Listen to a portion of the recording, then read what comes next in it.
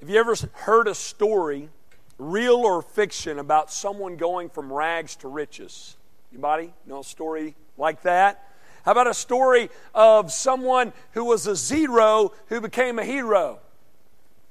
Or how about a story in team sports about a team going from worst to first, or maybe in the opposite direction, right? From first to worst. We all know of stories like these in our world.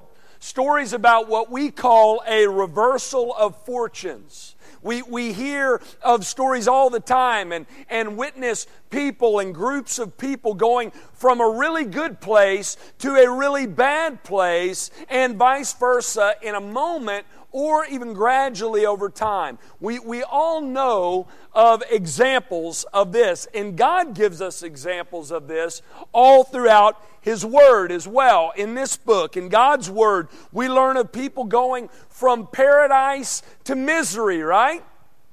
From victory to defeat. From life to death. We read about powerful kings who are defeated, prosperous people who lose everything, godly people who fall. We also read about how lowly people rise up to positions of prominence, and how ungodly people are transformed and used by God. This book is filled with these kind of stories, these reversal of roles and this reversal of fortunes. We have seen it in the book we've been studying this fall, haven't we? In the book of Esther. In this book, we learn about two lowly Jews who are exiles and outsiders in a pagan Persian land who rise to positions of prominence. We have seen also a wicked and powerful and influential man's life come to an end. We have seen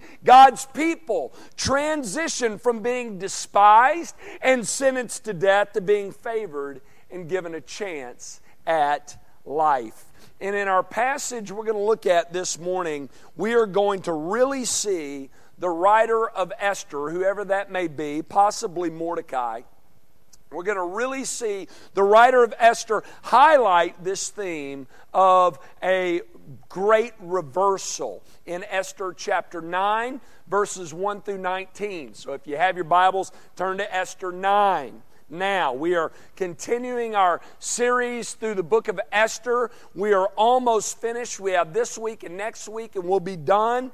And in this study through this book, I have entitled this sermon series, The Invisible Hand of God. We're talking about the providence of God in this book. And we have been studying about how God is at work in the shadows in this story through people both good and bad, through the best of circumstances and worst of situations, for His purposes and for His glory. Today we're going to be talking about the providence of God through a series of great reversals.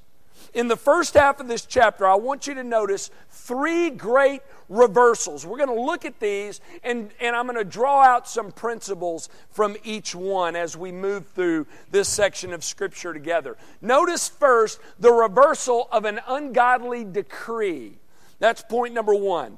The reversal of an ungodly decree. We've talked about this a bit already, but look at it with me in verse 1. Now in the 12th month, which is the month of Adar, on the 13th day of the same, when the king's command and edict were about to be carried out, on the very day when the enemies of the Jews hoped to gain mastery over them, the reverse occurred. Underline that. Okay? The reverse occurred. The Jews gained mastery over those who hated them. As many of you know who have been in here with us throughout this series, in this book, we have a wicked, villainous character by the name of Haman, who is an Agagite. The Agagites were longtime enemies of the Jews. And this feud, it goes deep. It goes way back, all the way back to two brothers, Jacob and Esau.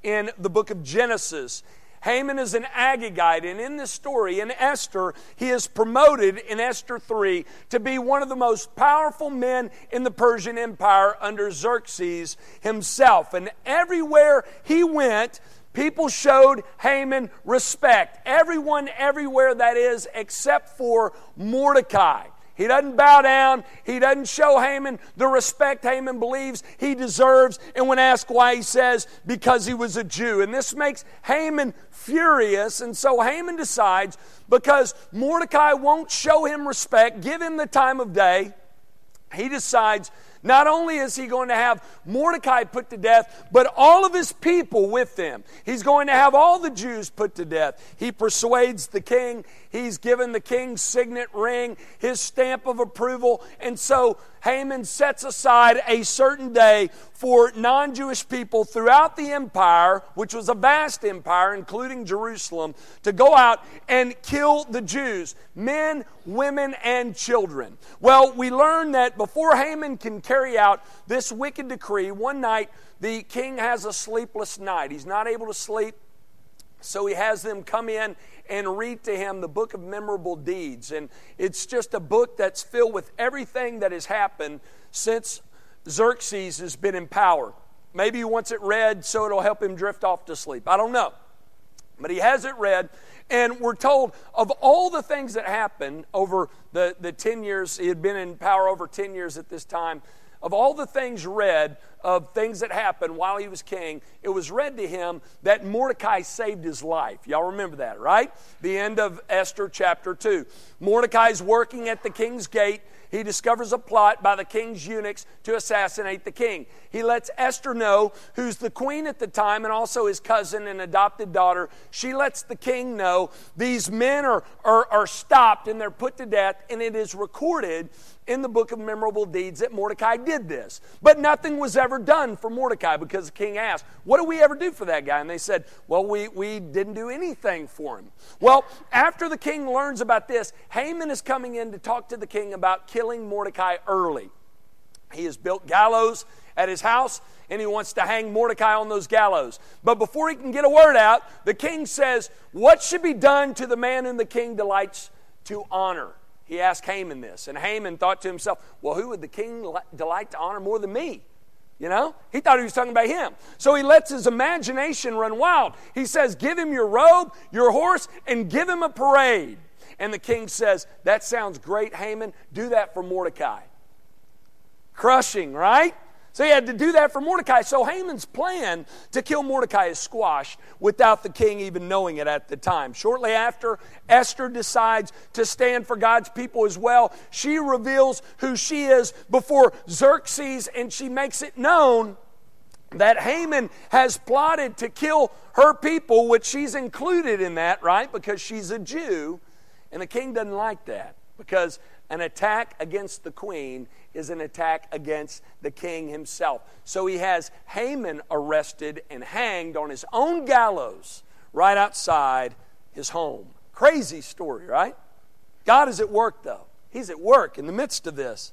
Obviously, Esther is given the house of Haman. Mordecai is given the king's signet ring, and Esther gives Mordecai the house of Haman. So notice a great reversal takes place, right? Mordecai takes the place of Haman and becomes one of the most powerful men in the empire. And in Esther 8, we looked at it last week, Esther and Mordecai continue to stand for God's people by trying to undo this wicked edict that the wicked Haman has pushed through, that says that the Jews are to be put to death on this certain day by the non-Jews throughout the empire. The king tells Esther there's nothing that can be done to change the edict, because in this time, in this day, if an edict was sealed with the king's ring, not even the king could change it. But he does tell Esther this. In Esther chapter 8, verse 8, he says, but you may write as you please with regard to the Jews in the name of the king,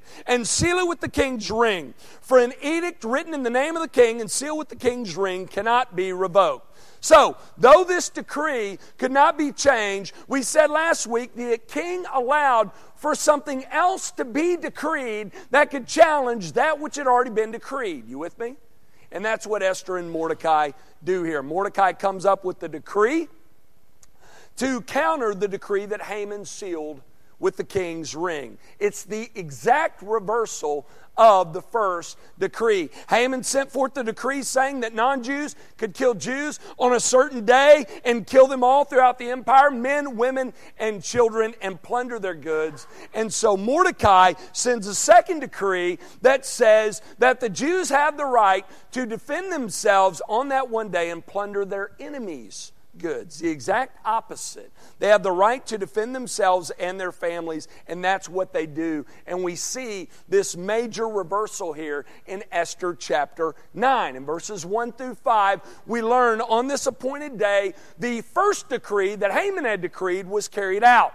The enemies of the Jews throughout the empire, they went to war with the Jews, and on that same day, the second edict is also carried out. On that same day, we're told, the reverse occurred.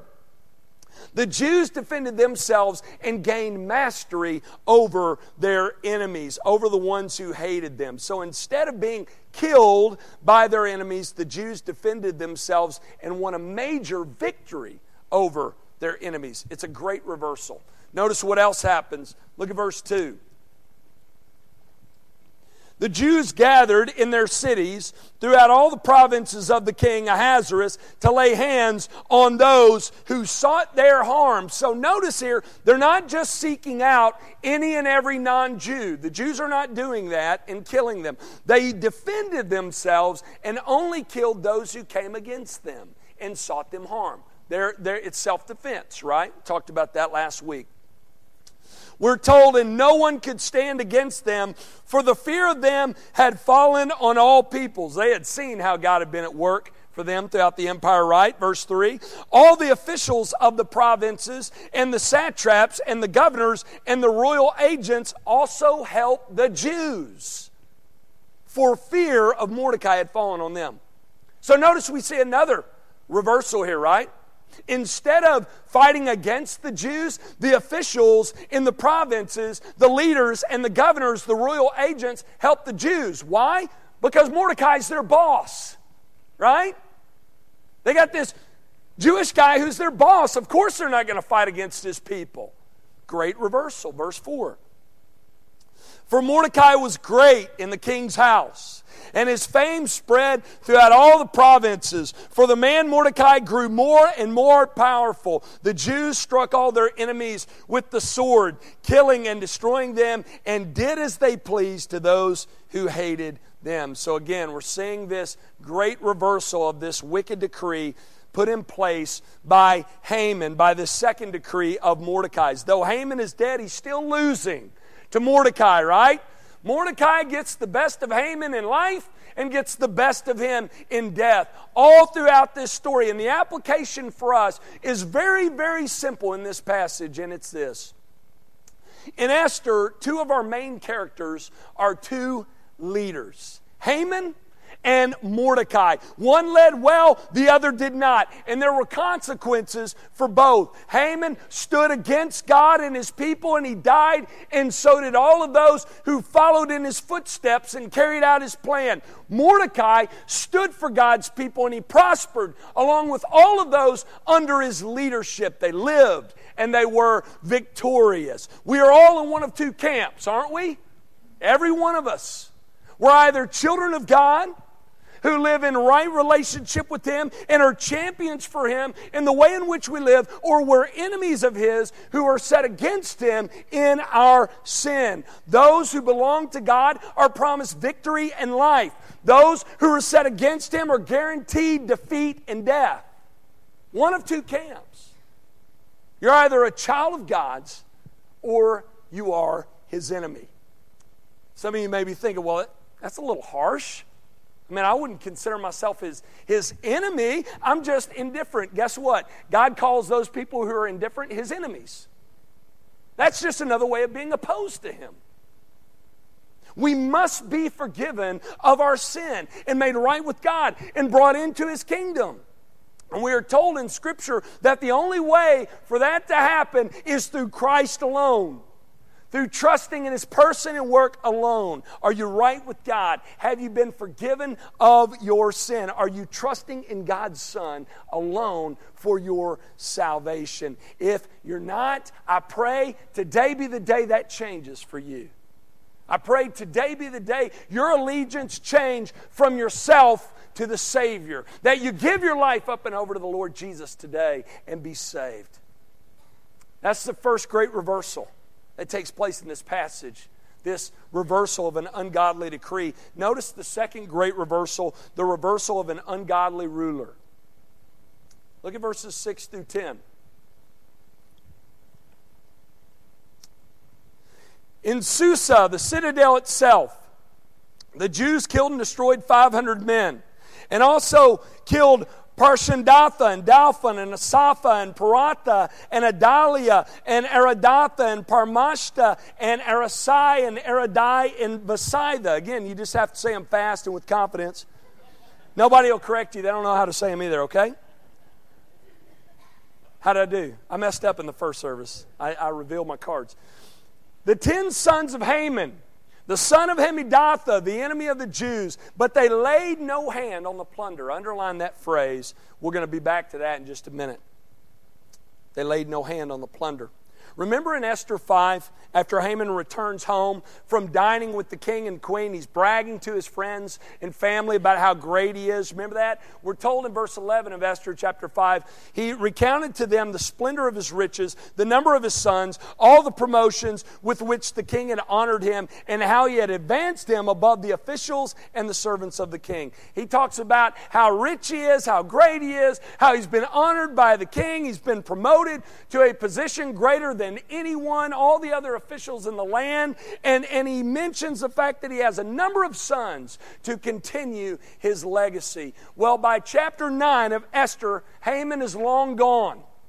His position has been given to his enemy. His people have been defeated. Notice 500 men were killed in Susa alone in one day. And we're going to see here in a minute that 75,000 are killed throughout the empire. And here in verses 7 through 10, we have the final nail hammered into the coffin of Haman. All of his sons are put to death. They were probably following in the footsteps of their father. If not then, soon. And they're wiped out. Haman left a horrible legacy. And he and his sons paid the price. In contrast to that, think about the legacy left by Mordecai. Though he had a rough start in the story, we talked about that. He makes a turn and he ends well. And we said last week, Mordecai ends up making a great impact. God uses him to make a great impact in this pagan world. And again, there is crystal clear application to be made by us, and it's this: what kind of legacy are you going to leave? I know some of you are here today and you grew up in dysfunctional homes with a parent or parents who didn't love you like they should have. In homes where there was verbal and physical and even sexual abuse, and you had a parent or parents who lived their lives set against God, and maybe it was the same for their parents and their parents' parents. Maybe you're here this morning and you're continuing down that path to some degree or another. If that's the case, here's my prayer for you, that today be the day that dark cycle in your family and your life comes to an end. That it's broken. I urge you today, if you have not, forsake your sin. Turn from your sin. Give your life up and over to the King of Kings, the Lord Jesus. We learn in Esther that there is hope for the broken. There is hope for fallen people. Mordecai, think about him. He grew up in a home of disobedient Jews. They didn't return to Jerusalem like they were commanded by God through Isaiah to do. And his parents' parents, their parents' parents, they were disobedient. That's why they were in exile. And he started out on the same path, but he made a change. God changed him and used him to make an impact for God's people, and he ends up playing a pivotal role in God's kingdom story. Haman did not.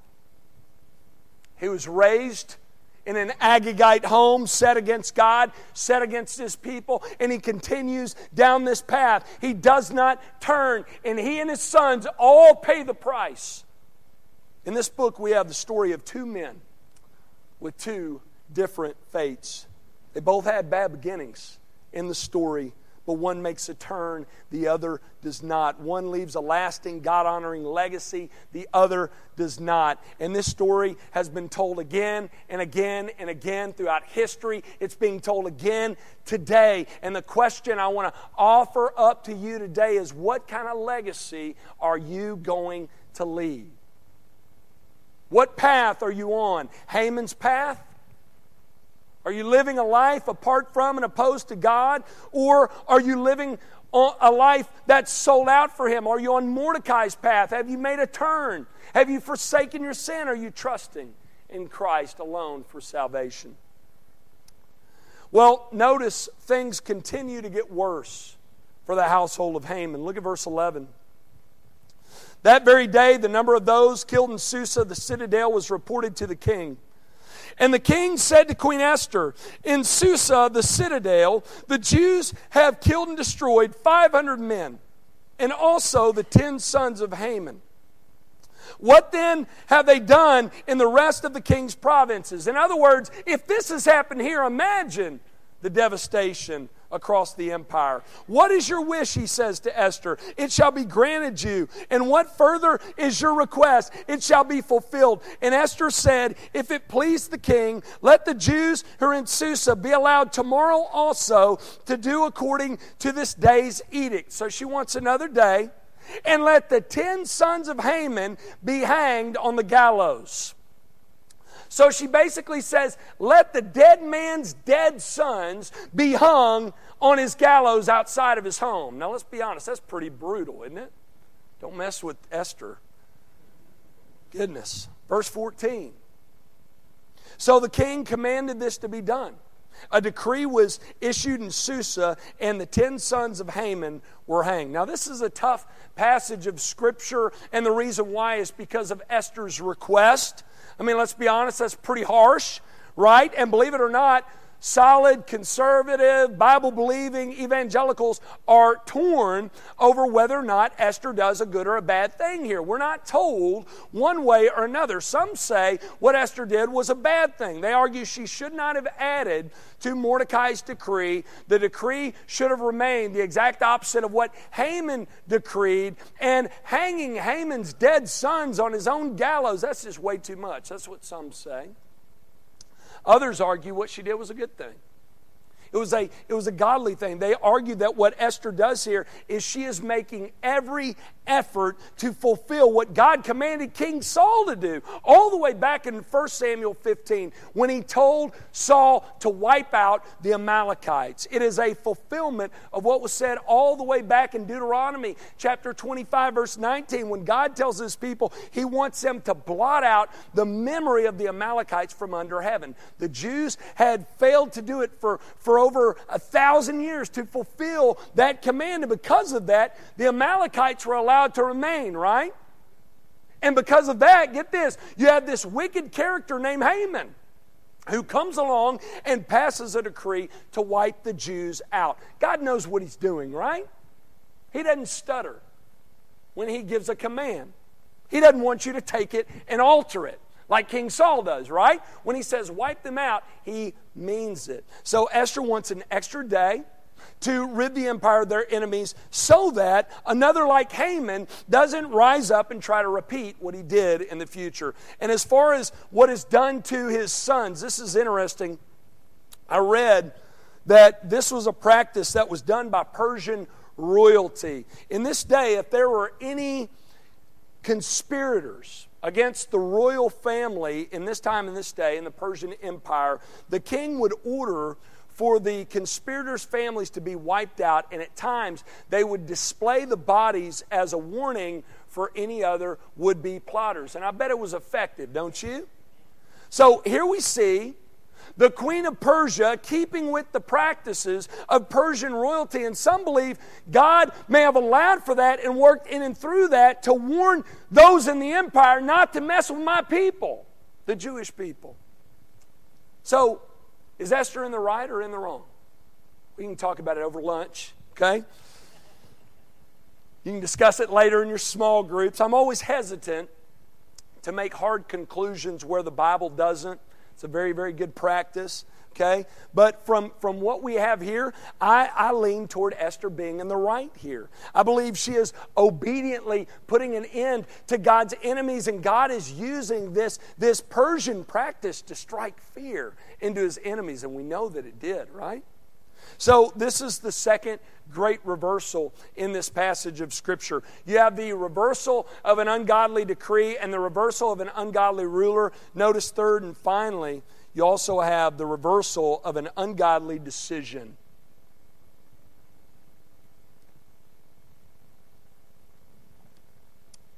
We said a moment ago that the command to wipe out the Amalekites is an old command, given 1,000 years earlier through Moses in Deuteronomy. It was given again to King Saul several hundred years later in 1 Samuel 15. Samuel tells King Saul to destroy the Amalekites and leave nothing. Don't take the plunder, leave nothing, destroy everything. King Saul does the opposite, does he not? He doesn't completely destroy the Amalekites, and he does take their plunder. He is disobedient to God on both sides, and he pays the price, and so do God's people after, because the Amalekites remain. In chapter 9, I believe we have a reversal of this ungodly decision made by King Saul. Look at verse 15. The Jews who were in Susa gathered also on the 14th day of the month of Adar, and they killed 300 men in Susa, but they laid no hands on the plunder. Underline that. Verse 16. Now the rest of the Jews who were in the king's provinces also gathered to defend their lives and got relief from their enemies and killed 75,000 of those who hated them, but they laid no hands on the plunder. Underline that. This was on the 13th day of the month of Adar. And on the 14th day, they rested and made that day a day of feasting and gladness. But the Jews who were in Susa gathered on the 13th day and on the 14th and rested on the 15th day, making that day a day of feasting and gladness. Therefore, the Jews of the villages who live in the rural towns hold the 14th day of the month of Adar as a day for gladness and feasting, as a holiday, and as a day on which they send gifts of food to one another. Now, we're going to talk about this great feast next week, all right? We're going to look at this passage again. We're going to finish out this book and talk about the Feast of Purim. How I want to end today is I want to focus in on verses 15 and 16. Notice what we have here. We have what I believe to be a reversal of the foolish decision made by King Saul in 1 Samuel 15. While King Saul did not wipe out God's enemies, but instead he took their plunder, the Jews in the book of Esther killed 75,000 enemies and laid no hands on the plunder. And get this, legally they had the right to do so. That was included in their decree, and some have argued that Mordecai makes a mistake by throwing it in, but I believe he's just doing the exact opposite of what Haman decreed. But we're told 3 different times in this passage, they laid no hands on the plunder. They did not plunder their enemies, and let me tell you, they could have really prospered had they have. Let's say you have a poor Jewish family who kills a non-Jewish Persian man who comes against them. Legally, they would have the right to everything in his household, his home, his business, livestock, gold, all of it. They took none of it. Listen, this is so very important for you to get. Just because something is legal doesn't mean that it's ethical and biblical. Amen? We got to remember that. I've seen, I know you've seen as well, God's people go after things they could go after legally, but they should not have ethically and biblically, and they ruin relationships, their Christian witness, and other people's lives in the process. We need to always, as believers, go beyond what is legal to what is ethical and what is biblical. The Jews did, and they made the right decision. So we see another great reversal, don't we, in this passage? The reversal of this ungodly decision made by an ungodly king. We see great reversals happen all throughout this passage of Scripture. And we see great reversals happen all throughout the book of Esther, haven't we? Remember, Mordecai was powerless and Haman was powerful. But in a reversal, Mordecai became powerful and Haman became powerless. Haman wanted to kill Mordecai and be paraded like a king, but in a reversal, Haman got killed and Mordecai got a parade. Haman built gallows for Mordecai, but in a reversal got hung on his own gallows. Haman wanted to see Mordecai and his people put to death, but instead, in a reversal, Haman died and all of his sons along with him. They were all hung on the gallows built for Mordecai. God's people were sentenced to death, but in a reversal, they put their enemies to death. God's people, they went from mourning and fasting to, in a great reversal, rejoicing and feasting. This is how God works throughout the story of Esther. And this is how God works throughout the Bible. Amen? Throughout redemption history. Think about it. Mankind wanted to become like God, but in a reversal, God became a man. The Son of God lived in riches and glory, but in a reversal came in poverty and humility. We were destined to die for our sin, but in a reversal, our Lord died in our place for our sins. We were without righteousness and with sin, but in a reversal, Jesus took our sins and He gave us His righteousness. Our sin brought us death, but in a reversal, Jesus' death brought us life. Jesus died and was buried, but in a reversal, He rose and defeated death. And lastly, believers, Jesus returned to heaven, but in a reversal, He's coming again to make things right, to reverse the curse all the way around for good, to make us like Him. And the question you need to ask yourself this morning is this: are you ready to meet Him? Because He's coming. Are you ready to meet Him? If not, I'm praying for a great reversal in your life today. That today be the day you turn from your sins, you forsake that sin, and place your faith and trust in Christ alone for your salvation, so a great reversal can happen in your life, so that you can move from being a condemned sinner to a forgiven saint, so that you can move from being an enemy of God's to being a child of His. If you're not trusting in Christ alone for your salvation, I pray a great reversal would take place in your life today, that you would turn from that sin and turn your life up and over to the Lord Jesus. Let me pray first.